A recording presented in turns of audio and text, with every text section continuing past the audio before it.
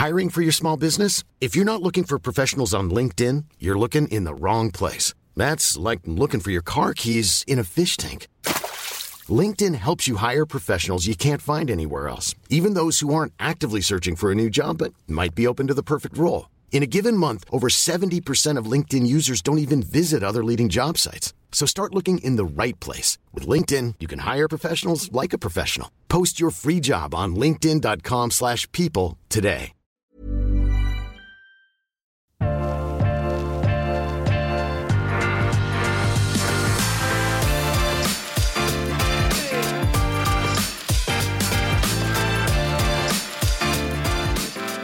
Ja, da vi I gang med en ny episode av ukens vintips. Med meg I studiet her har vi en kjent og kjær gjest, Geir Gjerdrum. Velkommen. Tusen takk. Jeg tenkte, nå skal vi ha en gjest I studio. Så tenkte jeg, da det en mann jeg vil ha I studio av en enkel årsak, for det temaet Sør-Afrika. Og Sør-Afrika jo et land som de aller fleste har et forhold til, men mer og mer drikker fra. Og en av de som har satt I gang den bølgen, kanskje, ja, det for etter min grep en av 2-3 vinimportører I Norge, som har satt I gang det å skape en bølge fra kvalitetsprosenter. Og da kjenner vi godt til Aden Badenhorst, og Eben Seidi og andre som har brakt det frem I verden, men det å bringe det fra å være kjent I verden og inn til Norge, har vært en liten reise. Kan vi ta oss tilbake til deg her? Den tiden man tenker, fikk du den ideen at nå skulle jeg skaffe meg 25 produsenter fra Sør-Afrika? Ja, det startet vel rundt 2011, for da hørte vi rykter om en ny generasjon som startet opp sånn 2007-2008. Og da begynte vi å smake litt, og så møtte vi en del av de I London, og omsider da, alt tar jo mye tid, så fikk vi inn de første vinene I 2014 først. Men hva var status for Sør-Afrika den gangen I Norge? Altså sånn, sett fra ditt synspunkt? Altså. Fra mitt synspunkt så hadde de vel samme status som gjødsel. Ja, altså vinen som var fra Polen den gangen. Ja. Og det ikke bare det som problemet. Problemet var jo at disse store gamle familiene var vel ikke akkurat kjent for et inkluderende og hyggelig arbeidsliv for ansatte. Nei, det kjenner vi alle til at det ikke gjorde. Men betyr det at, for det innledningsvis, før vi startet, så fortalte du at Sør-Afrika har en lengre historie enn Bordeaux? Ja, de ble plantet opp, så første vinhøst I Sør-Afrika var jo 1659, og det var jo området I Western Cape, og spesielt Constantia, som hadde jo også et bedre rykte for de søte vinen fra Constantia enn det Ykheim hadde I sin tid. Så de en gammel historie. Så å karakterisere da Sør-Afrika som en del av den nye verden litt sånn søkt. Ja. Men sett fra det som har skjedd, I hvert fall med salget I Norge, jeg var og hentet ut noen tall fra Polen, og de kunne jo fortelle det at altså I 2001 så var det 151 varianter som ble solgt. I 2011 var det 306, og I 2021 har vi 571 forskjellige viner på Polen, som da fra Sør-Afrika. Så det jo en enorm utvikling på disse 20 årene, bare I Norge. Ja, det en formidabel vekst, og så må vi huske at mange av disse nye generasjoner av vinprodusentene har jo også en ganske stor portefølje hver for seg. De lager veldig mye forskjellig. Så det baller på seg veldig fort. Ja, for Badenhorst, for å ta det som eksempel, så har jo han kjøpt regnet inn 15, bare på vinsiden 15-16 stykker. Ja. Pluss, det gin? Pluss, det øl? Gin og tequila, altså ikke tequila da, men agave. Ja. Og så har han nå kjøpt et eller annet lager ved sjøen for å lage sherry. Ja, bare for toppen liksom. Bare for å gjøre alt på en gang, ja. Men når du ser på den utviklingen som Sør-Afrika har hatt, så ser jeg liksom sånn at det jo cirka 800 000 liter rødvin ble solgt I fjor, og 700 000-800 000 liter med hvitvin, og så en pitteliten del med musserende. Og de to vinene som jeg har tatt med meg i studio i dag, da en Lelud som vi hadde med i podcastens anbefaling sist gang, og så har jeg tatt med Badenhorst Chenin Blanc, og vi skal gå inn til de vinene etterpå, men jeg tenkte med å snakke med deg litt om det at hva som gjør at den nye generasjonen gjør det så bra enn tidligere? For det at apartheid stoppet jo opp, ikke sant? Ja, så du kan jo si at sørafrikansk vinindustri har gått gjennom mange faser, og jeg har vært heldig nok til å smake veldig mye vin fra 70, 50, 60-tallet og ned til 30-tallet, og hvis de har oppbevart riktig og korken har holdt, så det strålende viner. Men så når boykotten begynner på 80-tallet og alt dette, så går faktisk kvaliteten drastisk ned generelt. Og så får du da tiden etter boykott, når Sør-Afrika og Mandela tar over, så skal alle investere og bli internasjonale. Og da så du jo selvfølgelig til det amerikanske markedet og sånne ting, og laget da relativt syntetiske viner med full av eik. Men det den vinen, ofte hvis du reiser til Sverige, så finner du disse verste eksempler. Mitt inntrykk av det jo mer kengurer og mer apekatter og tigre du finner på kartongen, jo mer sannsynlig det kommer fra Sør-Afrika. Ja, det er den stilen? Ja, det mye den stilen, ikke sant?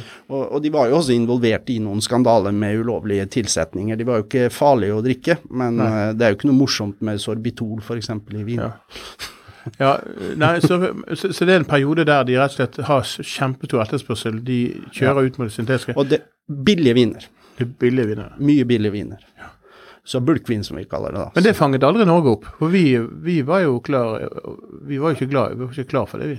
Nei, det var Sverige det først og fremst, som hadde en voldsom bølge hvor de var nummer 1 på volumet en periode. Men så møter du disse gutta i London, og da treffer du, og de har jo litt stilig organisasjon. Ja, de har to stilige organisasjoner. Så den ene jo de som har holdt til i Svartland. Da. De laget jo en fest egentlig, for å være helt ærlig. Så laget de en kjempefest, og den kalte de The Svartland Revolution. Men for å være med på festen, så måtte du følge visse regler. Det var ingen funny tilsetninger, ingen ny eik, og ingen dum Cabernet, Merlot, Petit Verdot og sånn.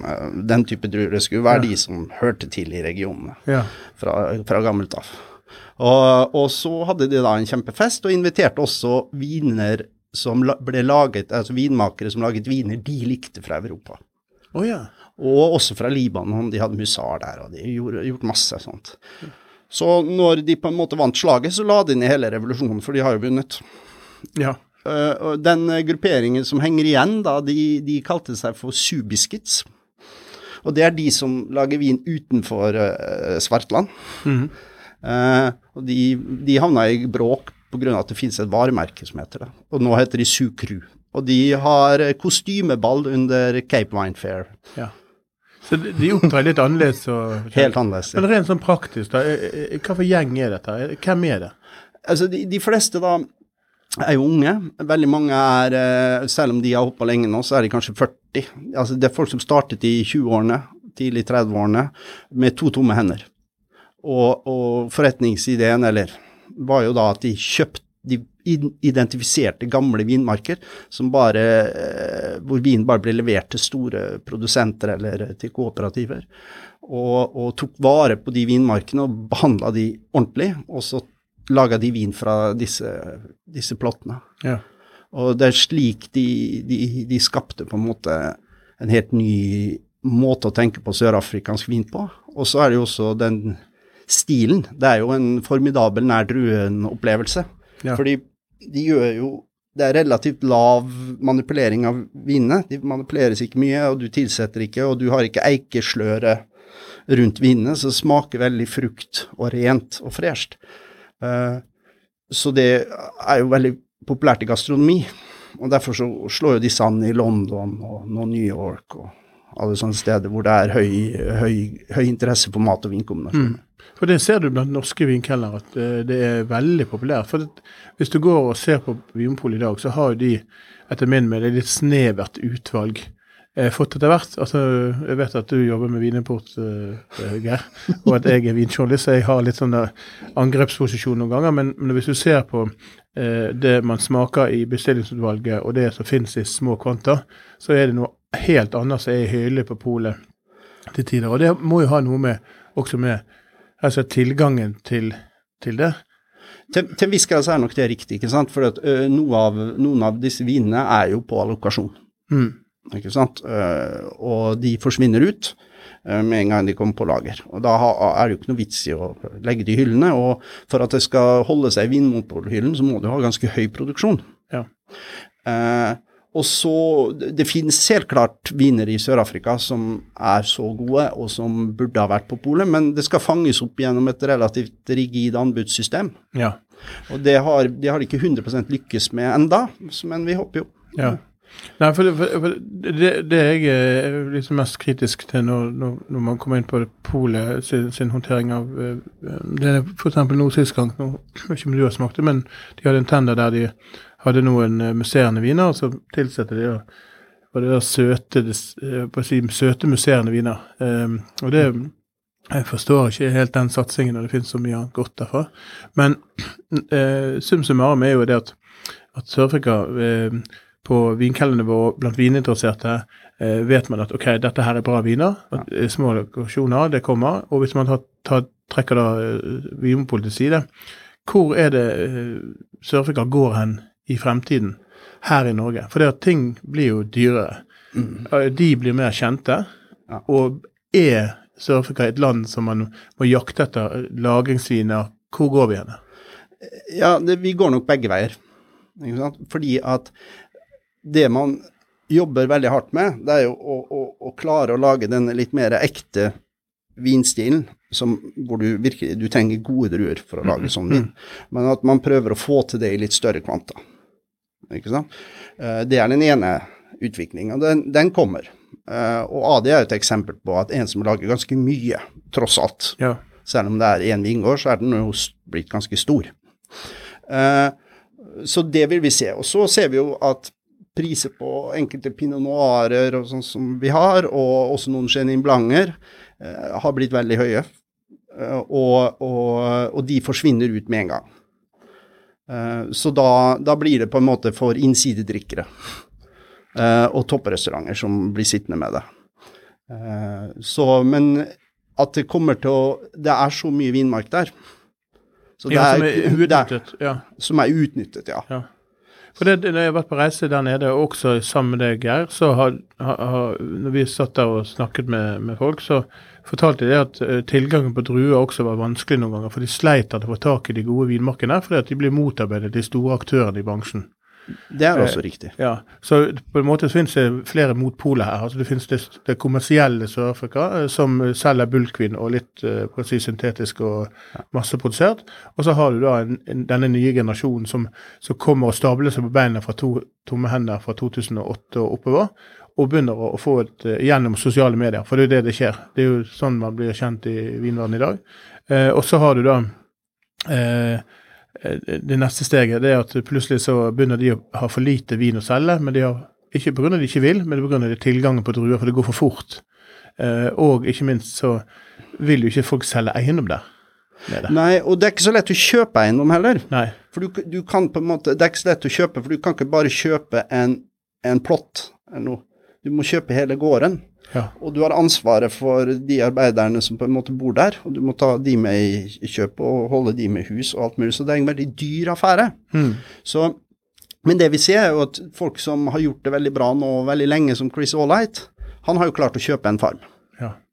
Og så de som mest suksessfulle, de klarer nå å begynne å kjøpe opp land også. Ja, for det nøkkelord her, å kunne kjøpe litt land i hvert fall. Ja, det nøkkelordet. Ja. Og det også, selv om de på en måte har drevet vinmarkene selv om de har kjøpt runde, så får du en helt annen langsiktighet i jordbruket ditt når du driver. Ja, så på langsikt 10 års perspektiv, så vil jo det antagelig føre til en ytterligere kvalitetsforbedring. Men den prisutviklingen du har sett på relativt dyr, la oss si det at en kvalitetsvin i mine fra Sør-Afrika, den koster fra rundt 200 kroner lappen for de hvite, begynner det jo bra med kvaliteter, og så går den opp til rundt 700 kroner. Et sted ligger der hvitviner, og til dels også rødviner, men rødviner er ofte over 350-400 et sted, når du treffer. Men allikevel, hvis du ser det kontra Burgund, kontra USA og andre områder, så er jo fremdeles Sør-Afrika et godt kjøp. Altså, prisutviklingen er jo mye verre i andre vinområder. Og så at de fremstår som fornuftig priset. Og vi har det er bare noen få sørafrikanske viner som er sånn oppe i stratosfæren hvor du begynner å blø tusenlapper. Det eksisterer nesten ikke. Og forholdene er jo ganske gode der for å holde kostnadene relativt lave da. Så jeg tror ikke det blir noe stort problem i fremtiden. Men det blir som å kjøpe vin i Burgund eller hvor som helst ellers. Du må vite hvem du skal kjøpe fra, du må kjenne produsenten, og du kan liksom bare stole på det. Ja, fordi det er sørafrikansk, og det ser ut som en moderne etikett, da er det sikkert bra. Kan ikke stole på det? Nei, og det kan du jo ikke noe annet sted heller. Nei, for det som når jeg både skriver om Sør-Afrika og snakker om det på vinkurs og sånt, så har jeg litt inntrykk av at folk de er åpne og konstruktive til smak, men det er også nye smaker.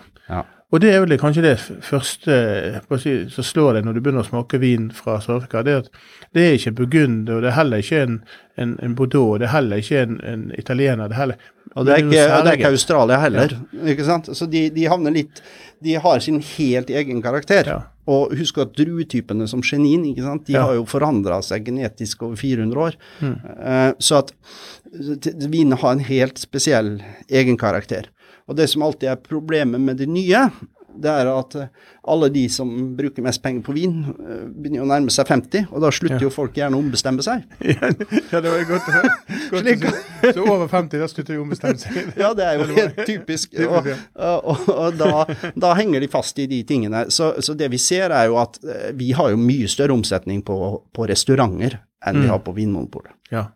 For da er det et litt mer ungdommelig publikum, og det er ungdommelige kokker og servitører og sånne ting, som er veldig mye mer åpne for noe nytt, for det nye. Så det er der du først og fremst finner disse godbitene. Men det slår meg det når du sier ungdommelig. Jeg husker det har vært en sak om en viss etikett som slo litt dårlig an.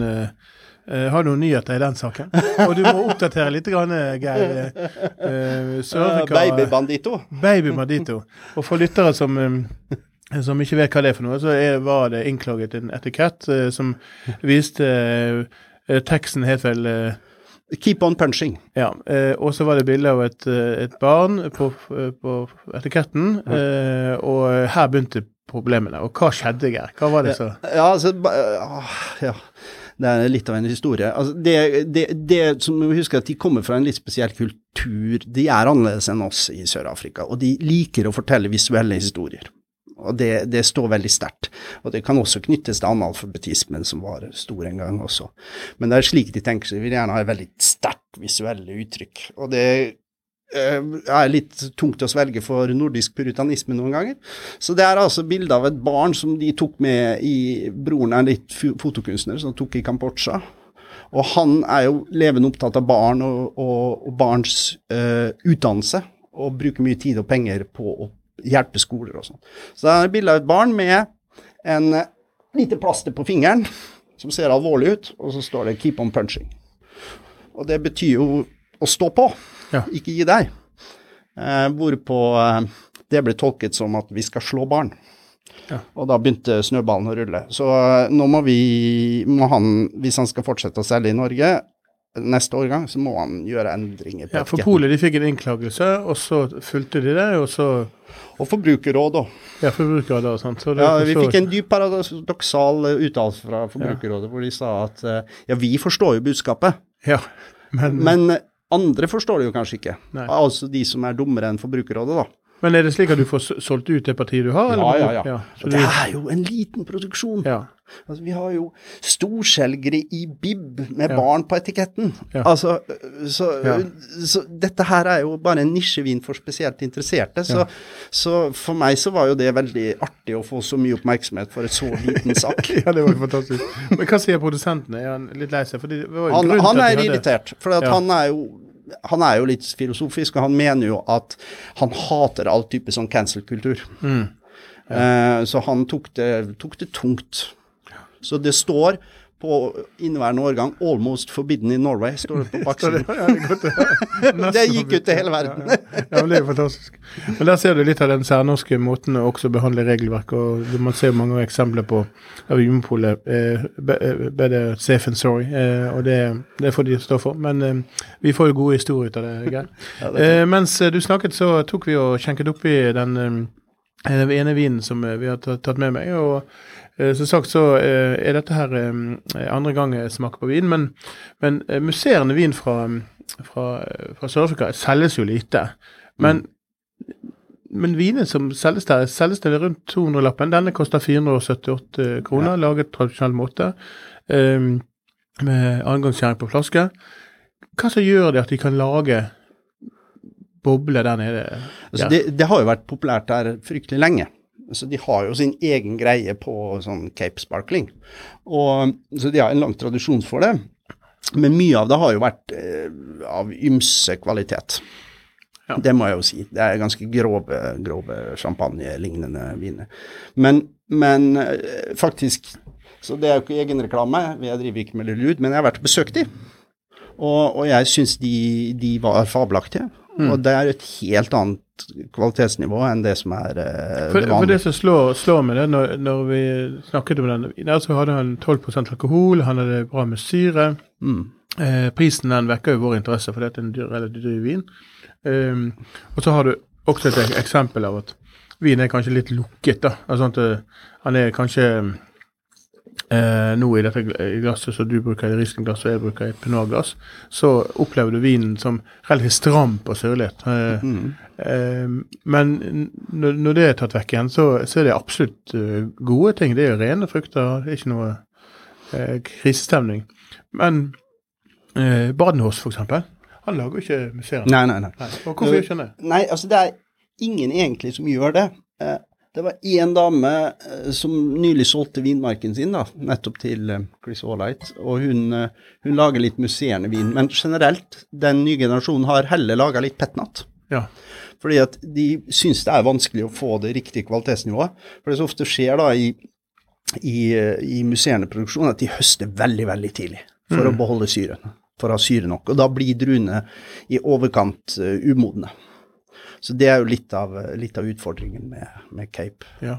Men disse har løst det veldig bra. Det jo dyrt, men man husker logistikken med så liten produksjon drar jo prisen. Ja, det så at du kan nesten ikke sammenligne det med en industriell champagne som selger i bøtter og spann på polet. Nei, det kan man ikke gjøre. Og i blindsmaking så ville du fort foretrekke denne. Det min erfaring når jeg gjorde det. På polet, på skrivende stund eller snakkende stund, så det musserende vin fra 27 forskjellige land på polet. Så det jo litt grann, det ikke bare Italia, og det ikke bare Frankrike. Så det finnes jo, men det en utvikling, og jeg har lagt merke til at Sør-Afrika på Pongras og Lelud har relativt lavt priset, og så det et alternativ til andre ting, og det smaker på en måte ikke aller verst, men det spennende. Men jeg synes jo det som for meg gjør Sør-Afrika mest spennende, det jo alle druetypene som der og på gamle vinstokker. Ja. Og gamle vinstokker ensbetydende at det blir bra vin, eller? Nei, det det jo selvfølgelig ikke. Men det som det fine med gamle vinstokker i Sør-Afrika, det jo det at du trenger ikke å vanne de, og de tåler disse tørkeperiodene, og spesielt det vanskelige klimaet som har vært nå etter klimaendringene, så tåler jo de det veldig bra. Så det klart at det en fordel. Men det ikke alle gamle vinstokker som bra, fordi at de har bare blitt gamle, men de var plantet med plantemateriell som egentlig ikke var så veldig bra den gangen, og så har de blitt gamle, og så lager de en ålreit vin. Ja. På grunn av at de er gamle, men ikke fordi de har nådd toppen. Nei. Ok, så de rett og slett er litt utrente vinstokk som ikke... Ja, så de har plantet for dårlige varianter av druetypene en eller annen gang i tiden, og så har de blitt gamle. Ja. Så det er jo ikke ensbetydende. Nei. Så noen nyere plantinger er veldig, veldig spennende, hvor de har virkelig hatt en tanke bak jordsmonnet koblet til rotstokken og varianten av druetypen, som sikkert kommer til å bli helt fantastisk med relativt ung alder. Ja. Men dette handler jo også om at de ville jo rive opp alle de gamle vinstokkene i Svartland og lage gruvedrift. Det var listen en gang? Det var en kamp som ble ført av Adi og Ibn Saidi, og fikk stoppet fanskapet. De skulle fjerne enorme mengder med vinmark. Ja, så de har slitt litt internt også de siste 20 årene, for å forstå at det finnes to verdener. Ja, og mange av den nye generasjons viner ble jo boykottet av de store vinorganisasjonene, så de fikk ikke seil, og de fikk ikke lov til å eksportere i begynnelsen, så de ble stoppet og hindret på alle mulige måter. Ja. Så at disse store, mektige, gamle familiene bet fra seg når de oppdaget at noen prøver å definere Afrika på en annen måte. Ja, du legger merke til når du er for eksempel på den her vinmessen som Vosa arrangerer, det annethvert år, eller nå har det ikke vært på en stund, men disse store Cape Wine og disse, så ser du at en helt spesiell del av utstillingslokalet er disse gutter som står der med Hawaii-skjorte og er partystemning, og det er en helt annen holdning, og ikke minst etikette. Alt det er så utradisjonelt vinverden som står på andre siden med isdress og med streite etiketter og forteller om hvor dyre franske eggefat de har kjøpt. Men det som kanskje jeg synes var mest illustrerende når vi var reist der nede, det var når vi hadde smakt gjennom, vi smakte gjennom 30-40 viner, mye bra vin, og lærte masse om det, og hvordan det Sør-Afrika er i dag. Så jekker gutta opp øl. Og det er en sånn særegen ting der nede. Det er en særegen ting, og når sist gang Sue Biscuits hadde stand, så hadde de med seg tapputstyr og øltapping inne i selve, så de laget en slags ring da, og så kledde de seg alle ut som 80-tallet, og laget jo de sparte til hockeysveis og alt mulig rart, og gikk i 80-tallsklær, og hadde da øltappeutstyr inne i Klar for det. Men det må jo ha noe med varmen å gjøre, eller? Det har mye med varmen å gjøre. For de er jo blodseriøst når de lager vin. Det er blodseriøst, men altså, de liker vin til mat, og øl ellers, og så har det en lei tendens til å gå på gin tonic, for det er jo en gammel, sånn, nærmest britisk tradisjon som er der nede. Så er gin tonic før de egentlig kommer i gang med middagen, så de er litt annerledes enn vi ville ha gjort det. Men for de som har lyst til å reise ned til Sør-Afrika, hvordan er det du kommer ned? Hvordan er situasjonen der? Er det lenge siden du har vært der, forresten? Ja, det er lenge siden jeg har vært der. Det er jo 3 uker. Ja, 3 uker. Ja. Det er jo flere timer siden. Men hvordan er situasjonen i Sør-Afrika i dag? Det er veldig greit å reise der. Vi har jo mye å takke til for, at de spredde omnikrom, som er jo mindre skummel. Så nå er det en veldig god stemning der nede. Og flyene går stort sett. Ja.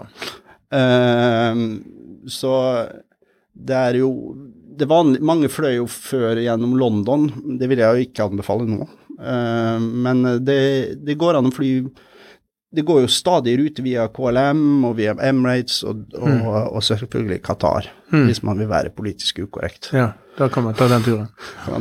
Og det går veldig greit. Men hvor mange dager må man avsette for å oppleve, og hvor bør man reise til først hvis man kommer til Sør-Afrika? Du har ikke vært der, du liker viner, du har smakt et par produsenter. Hva for vinområde er det du skal satse på først? Jeg vil jo ikke først dratt til sånne åpenbare Porsche-steder som Stellenbosch og Franschhoek.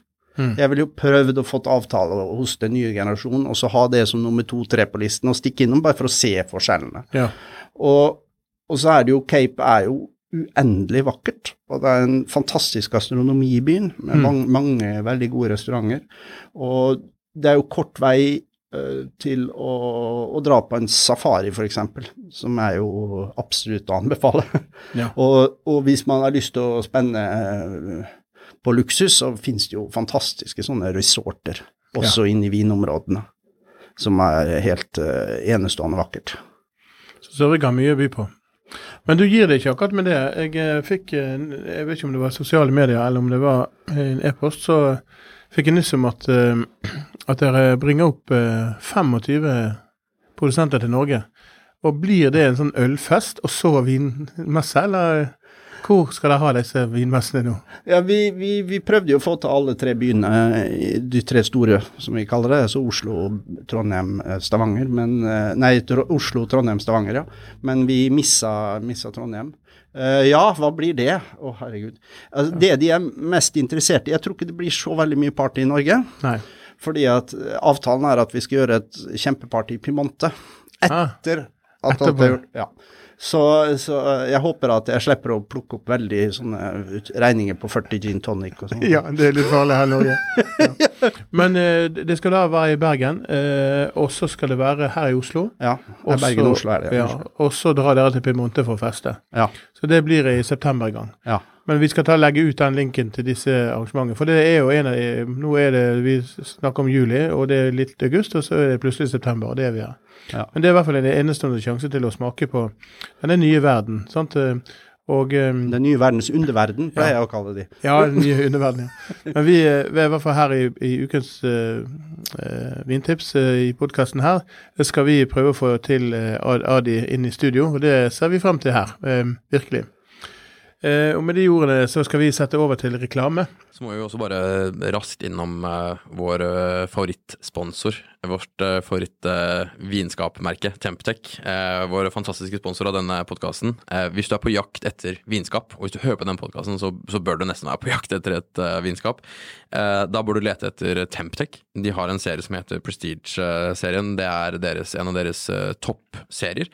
Temptec sin Prestige-serie kommer i forskjellige størrelser, de kan bygge sine kjøkkener, de kan settes frittstående, så uansett hvor du tenker å ha vinskap, så passer Prestige-serien inn. De ser lekre ut, de er laget høy kvalitet, de har 3 hyller, LED-belysning, du kan justere temperatur, lys, luftfuktighet. Det er alt du ønsker i et ordentlig vinskap, det har denne serien. Du går for toppen her. Og, som vi har nevnt tidligere, en liten kul del av disse vinskapene i Prestige Temptec er at hvis du har noen vinflasker du har lyst til å vise litt ekstra fram, så har de det de kaller for sånn label view. Det er litt teit, men det er også litt kult, jeg må si det. Du vil minnes på hva du har liggende i vente som du kan glede deg til i fremtiden. Da har det sånn at du kan legge noen av vinflaskene sånn at du ser etiketten litt mer. Det er ikke bare et kjedelig tomt skap med anonyme flasker.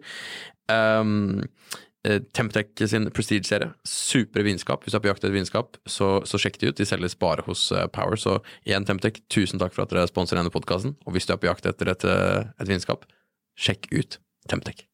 Og vinskapet er noe som alle vininteresserte har. Har du det hjemme, Geir, eller? Bare 2. Bare 2, ja. Du har gått ned til 2? Ja. Hva ser du er det viktigste i et vinskap du har? Ser du at det er noe spesielt når du ser vinskapet? Nei, det er praktisk. Ja. Fordi at jeg vil ha 2 soner, eller et som er hvitvinstemperert, og et som er rødvinstemperert. Ja. Det er hvordan jeg tenker. Ja. Men tenker du på hvor stille de går, eller hvor de står plassert? Eller? Ikke hvis jeg har det i en bod, men på kjøkkenet, så det er jo helt forferdelig hvordan vinskap kan suse. Ja, nei, det er sant det. Nei, disse skapene til Temptec er vi veldig fornøyd med, de vi bruker her på huset, så de er veldig, veldig bra. Men før vi avslutter her, Geir, så skal vi ta oss en liten runde med en vin som rett og slett har fått en liten sånn, han har blitt en steier på Pola, selger greit. Det er Badenhorst sin Chenin Blanc i årgang, skal vi se her, det blir vel i årgang 21, tenker jeg. 21, og vi kjenker den. Jeg gir deg flasken nå, Geir, så skal du få smake på din egen vin. Men, hvordan er det med Badenhorst nå, med prosjektene? For 10 år siden, første gang jeg hørte hans navn, så var jo han hva skal jeg si, en rock'n'roll-type, det han fremdeles. Men hva det siste? Du var der for 3 uker siden. Hva skjer med Adi? Nei, det som skjer med Adi jo det at han jo full av prosjekter til enhver tid, og så har han jo klart å kjøpe opp veldig mye av vinmarkene rundt sin egen farm. Så at nå har han en veldig, veldig, veldig stor farm. Ikke i sørafrikansk målestokk, men i den nye generasjonen målestokk så det masse.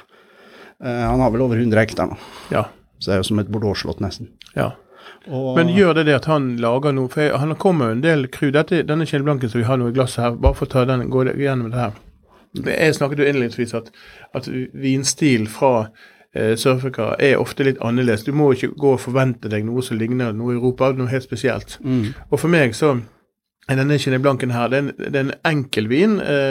Den har fin, god fruktighet, god bitterhetstone mot grapefrukttoner. Men han har den der frukttonen der som går mot boden, litt sånn tropisk frukt, men igjen da, den fedmen som Chenin Blancen har, den litt prikkede, det har selv denne enkle vin. Koster 180-90 kroner på polet, og en vin som for meg sånn, hvis du kan ha en terrassevin, det varmt, du skal sitte, og du har litt mat, gjerne pasta, skjenke, kylling, så det ypperlig sånn der valg til det, og servert i store glass. Det min indikasjon. Det jeg helt enig i. Og ikke for kald for folk, sånn vin som dette skal ikke være for kald. Men ser man 5-6 år tilbake igjen, og kanskje litt lenger også, så ser man også at Chenin Blanc plutselig så, nei, det var for spesielt. Men absolutt veldig bra matvin til 180 kroner. Og hvis vi tar den aller første der, så jo den en klassisk skalldyrsvin med god syrlighet, mens Chenin Blancen har lavere syrlighet med mer stoffrikhet, sånn at han oppleves mer feitere på en måte, men uten å bli feit som en Chenin Blanc i høyere prisklasser. Og det akkurat der jeg ville komme til, for det at Adam Badenhorst sine kruviner kom jo til Norge. De var i Norge i 13 sekunder, og så forsvant de. Hvordan situasjonen å få tak i hans toppviner til høsten eller sånt? Står det stille? Står vinene nå ute i havet og venter å komme inn? Eller? Ja, altså det må ikke legge skjul på at det også logistikkutfordringer i verden. Så det blir alltid noen forsinkelser og noe greier, og da når det først kommer da, så går det plutselig veldig fort ut. Ja. Så nei, det kommer, og vi får, han veldig grei med oss, for at det jo parseller i disse toppvinene inni hans farm, enkeltparseller med noen gamle vinstokker. Så det veldig liten produksjon av hver vin, og det skal ut til en stor verden, til Japan, det skal til London, det skal til USA, så det jo klart at da blir det jo ikke så veldig mye. Nei.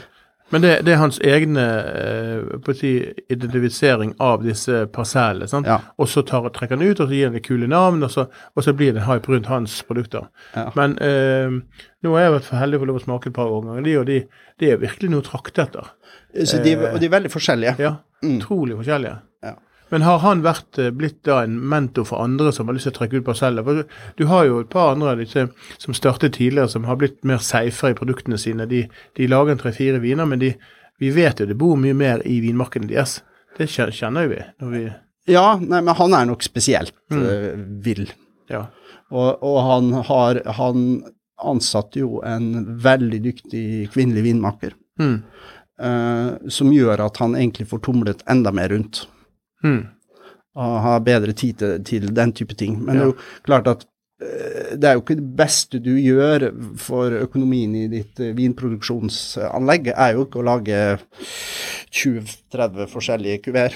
Så jeg skjønner jo godt at det ikke alle som velger å gå den veien. Ja, for det at han som person jo en kunstner, mer enn en vinmann, eller? Ja, og veldig kontroversiell. Han sier fryktelig mye rart. Ja, det har jo dere to da, Gert, som sier litt forskjellige ting.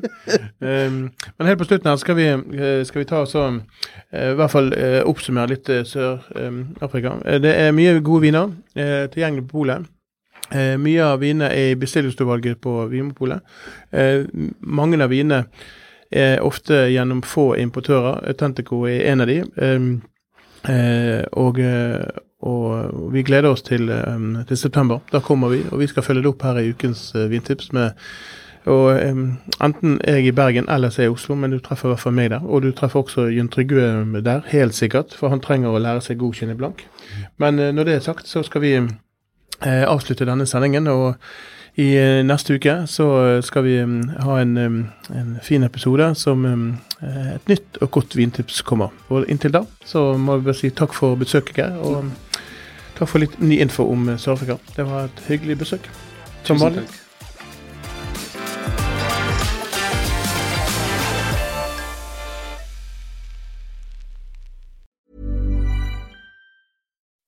When you make decisions for your company, you look for the no-brainers. If you have a lot of mailing to do, Stamps.com is the ultimate no-brainer. Use the Stamps.com mobile app to mail everything you need to keep your business running with up to 89% off USPS and UPS. Make the same no-brainer decision as over 1 million other businesses with Stamps.com. Use code PROGRAM for a special offer. That's Stamps.com, code PROGRAM. Ukens vindtips med Svein en Finansavisen-podcast. Programleder Svein Lindin, produsent Lars Brenden Skram, og podcast- og videoansvarlig Marius Mørk Larsen. Ansvarlig redaktør Trygve Hegdar.